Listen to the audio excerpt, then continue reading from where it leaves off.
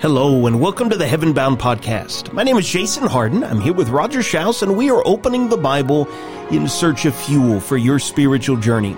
This is where we talk about life, the way it was meant to be, and what it means to be a disciple of Jesus in the 21st century. Thank you for joining us on the journey.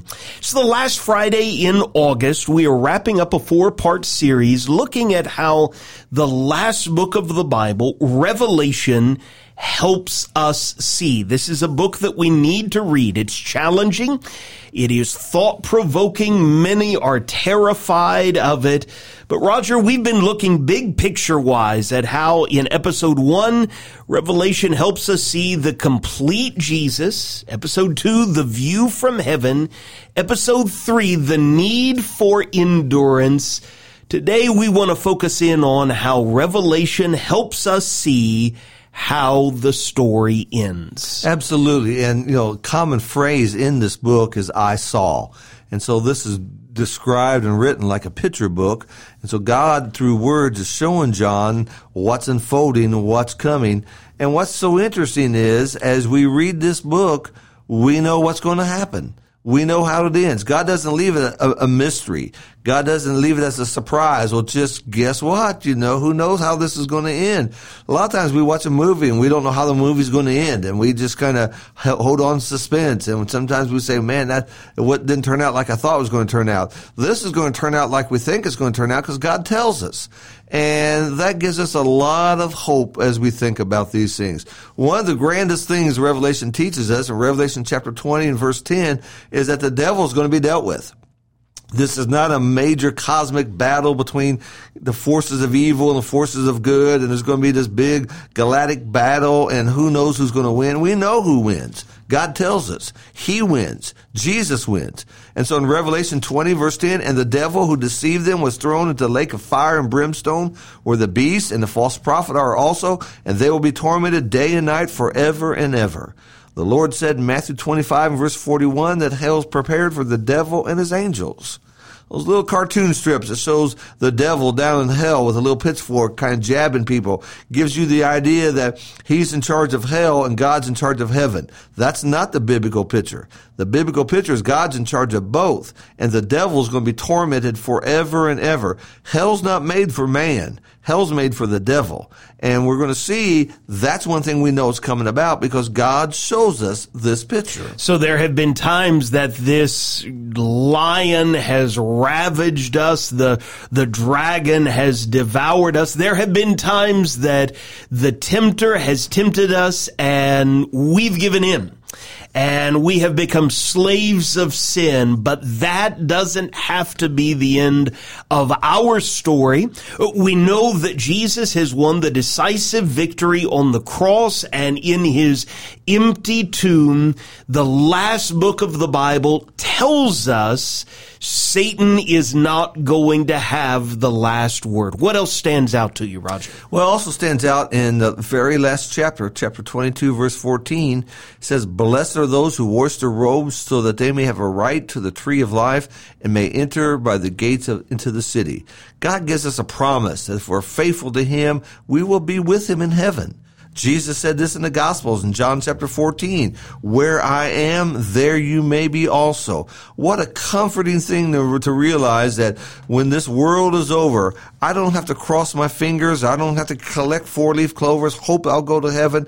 I have the promise of God if I'm faithful. How do I know it's going to be this way? Because God is true, and God doesn't lie, and what God says is going to be. And that just gives us such grand hope as we think about these things. The last couple chapters of this book picture this incredible city that is descending from heaven, right? And for instance, in Revelation 21, verse 22, John says, "I saw no temple in the city, for its temple is the Lord God, the Almighty, and the Lamb. The city has no need of sun or moon to shine on it, for the glory of God gives it light, and its lamp is the Lamb." Verse 27 tells us, "Nothing unclean will ever enter into it, nor anyone who does what is detestable or false, but only those who are written in the Lamb's book of life." So Satan is going to be dealt with. there is this dwelling place with God. It is described in extraordinary terms, but Roger, I know one of your favorite statements in all of the Bible, Revelation 22 verse 4, defines for us what's going to make this the best of all. What do you love from that verse? It says, we shall see his face. Yes. And you know, there's been a lot of times in our lives where we saw some incredible things. Sunsets and sunrises and standing on Grand Canyon and looking deep down into that. We've seen the moon. We've seen all kinds of things. I can imagine what the people who first walked on the moon thought about when they looked back and saw planet Earth. A surgeon who opens up a chest and there's a beating heart, what he thinks, what he sees. A new mother who holds that little baby for the very first time. We've seen our names in books and on plaques and awards. You know, we've seen a lot of incredible things in this life. But the greatest thing we'll ever see is the face of God, knowing that he's welcoming us into his home forever. That's just so incredible. In the book of 1 Thessalonians, the apostle would say it this way. He says, we do not want you to be uninformed, brethren, about those who are asleep, so that you will not grieve as the rest who have no hope. Right there he's saying we have a hope. For if we believe that Jesus died and rose again, even so God will bring with him those who have fallen asleep in Jesus. For this we say to you by the word of the Lord, that we who are alive and remain until the coming of the Lord will not precede those who fall asleep. For the Lord himself will descend from heaven with a shout, with the voice of the archangel and the trumpet of God, and the dead in Christ will rise first. Then we who are alive and remain will be caught up together with him in the clouds to meet the Lord in the air, and so we shall always be with the Lord. Always. Always. We hear in Revelation 22, forever and ever. What an incredible thought. The devil is going to be dealt with. We will have a forever and ever, always dwelling place with God. What else does Revelation help us see about how the story ends? It shows that people do not get away with murder, as we use that expression. Yeah. We see that evil is going to meet justice. Early in that book, in chapter 6, there were those who had been slain by the word of God. They have been martyred, they've been persecuted to death, and they're crying out for vengeance and for justice. And they're told just to wait a little bit longer. Well, as the book unfolds, justice is served. Those who are not walking with God, those who do not have their names in God's book of life, they will be dealt with by the Lord. And we'll see that what triumphant, as has been spoken all through the Bible, is righteousness. Those who walk with the Lord, they may seem small on this earth, they may seem to be unsuccessful by the world's terms, but in the eyes of heaven, in the eyes of God, they will be triumphant. And that's a sounding theme through this book. Now we know that you mentioned 1 Thessalonians earlier. We know that there were saints in the first century who were a little unsettled that some of their friends, brothers and sisters, loved ones were passing away. And well, what if I die, my time on earth comes to an end before the Lord comes back? Resurrection is a major theme in 1 Thessalonians, in 1 Peter, throughout this last book of the Bible. How does resurrection center into how this story ultimately ends? Because what it reminds us of is the devil doesn't have the last word. Jesus would say in the Gospel of Luke that do not fear the one who can kill the body and do no more.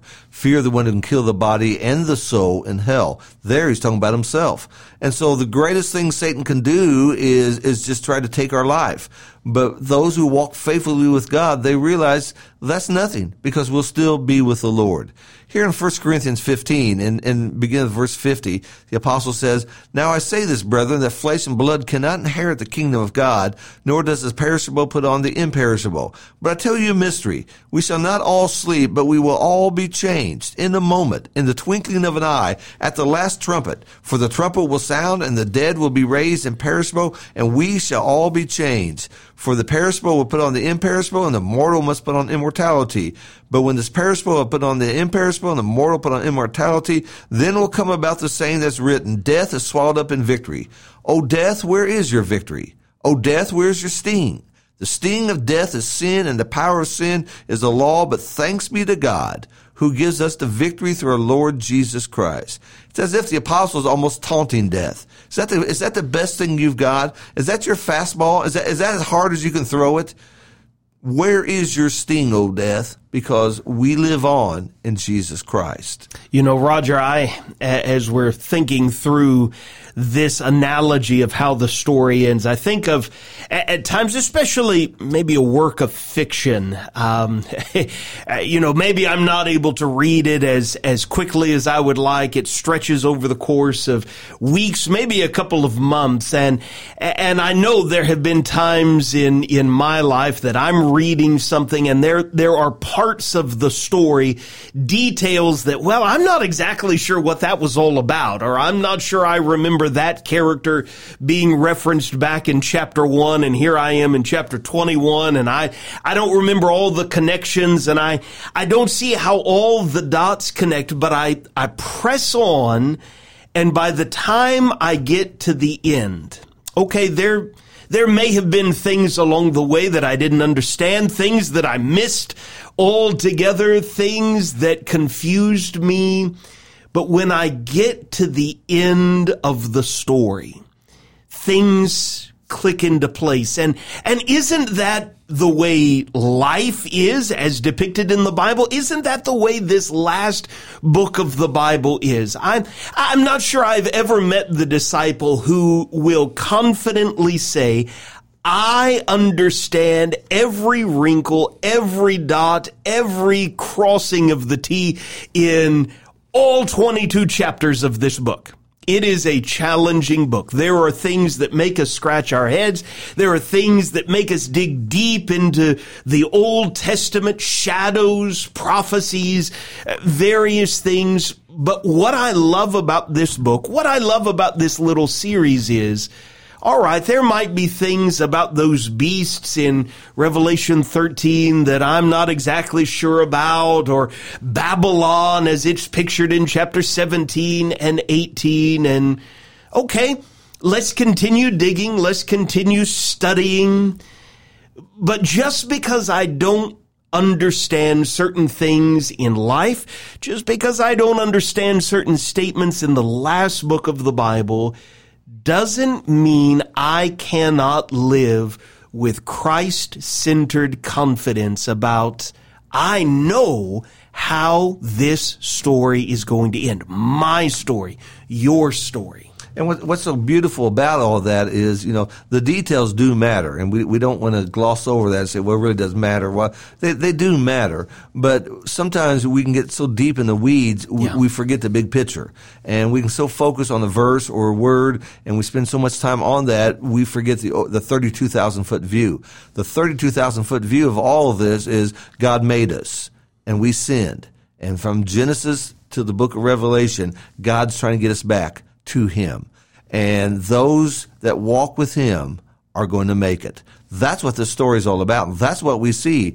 And so when we go over there and we're over here in the book of Genesis and we're talking about Abraham and Isaac and Jacob, and we run through those prophets, and there's Ezekiel and Daniel, and we're going through all these passages, and that's the picture we need to remember. What this is all about is that we walked away from God. Mankind walked away from God by choice. God went after us, sending Jesus so that He would die for our sins so we could have the hope of heaven again. And when we get that big picture, it may take a long time for us to figure out what these beasts are and this and that and why there's colored horses in this book and all this and that. And it may be that in our life we don't ever fully get it right. We'll try our best, but we may not get it right. But I know the picture. Yeah. And I know the picture that if I'm not with God, I'm not going to make it. And if I am with God, it doesn't matter what happens.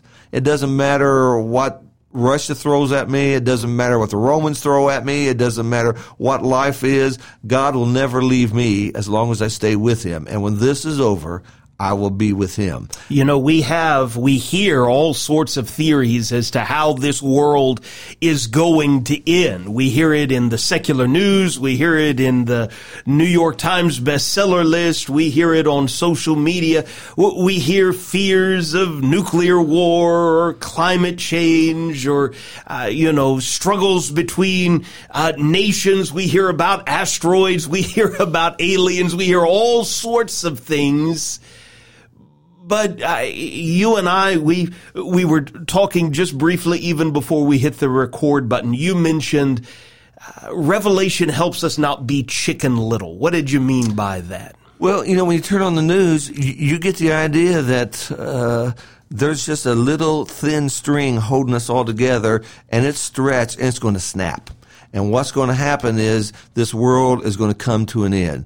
There's a well-known politician in Washington right now who 8 years ago, I just will never forget this, 8 years ago said this planet has only 12 more years. Well, we're down to 4 years now. Yeah. She doesn't talk about that now, but we're down to 4 years. That gets pretty serious, okay? And they keep kicking that can down the road to get their agenda. But in 1 Corinthians 15, verse 51, the apostle says, "But I tell you a mystery, we will not all sleep, but we will all be changed." The we are Christians. Sleep is death. What Paul's saying is we are not all going to die when Jesus comes. There will be Christians on earth when Jesus comes. So that tells me no asteroid's going to hit us and we're all going to die.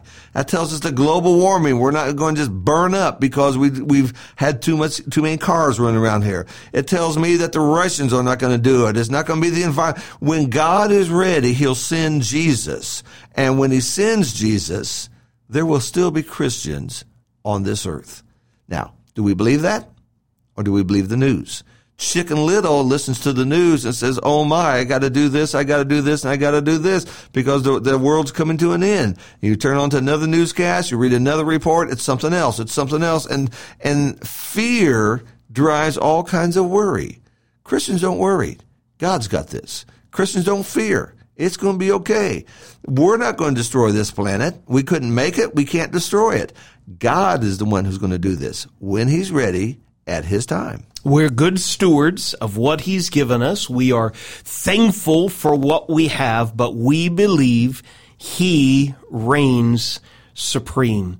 Could I share just 9 words from the last chapter that stand out to me as central, kind of like spokes of this hub of the last book of the Bible, maybe to recap everything that we've talked about this month. The first 3 are trustworthy and true. We hear that in Revelation 22, verse 6. This messenger says to John, "These words are trustworthy and true." We know how the story ends because this wasn't John's guess or the apostles' hypothesis. This was a revelation from God revolving around his triumphant son, Jesus the Christ. The fourth word is simply blessed. We hear that in verse 7. Blessed is the one who keeps the words of the prophecy of this book. We hear it in verse 14.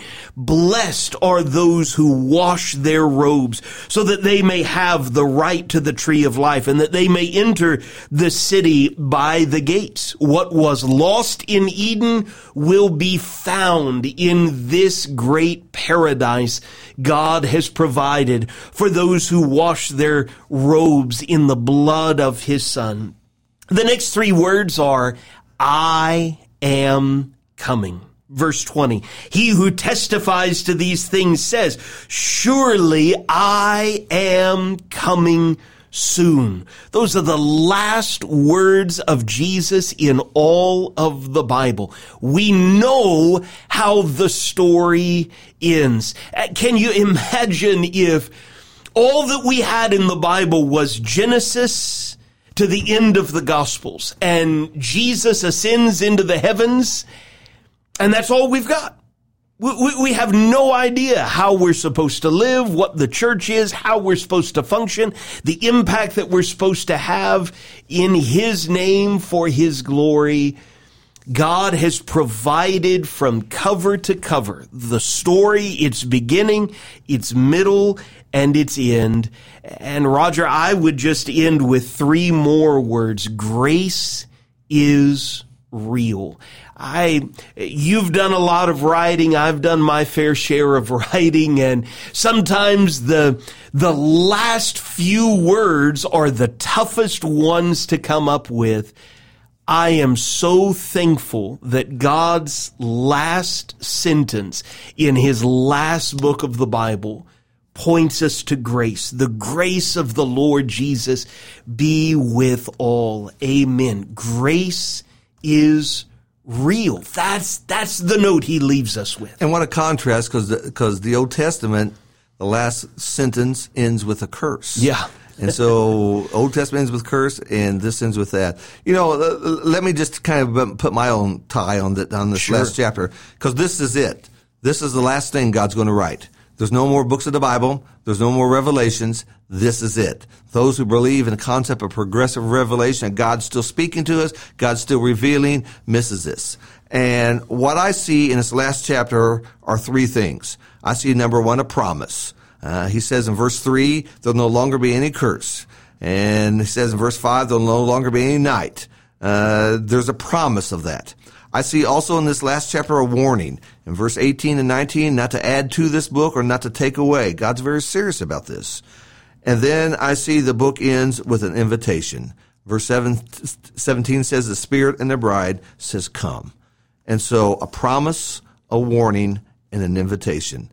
And the final words, grace. And again, we hope that this has helped you see this. And we hope that we know we haven't gone through, and you might have been hoping that we'd go through every single verse. We'd be here about 20 years if we did all that. Going through what every rock means, what every stone means, and every gem means. We haven't done that. But what we wanted you to do is understand, don't be afraid of this book. This is a powerful book. It's in our Bible. God wants you to read this book.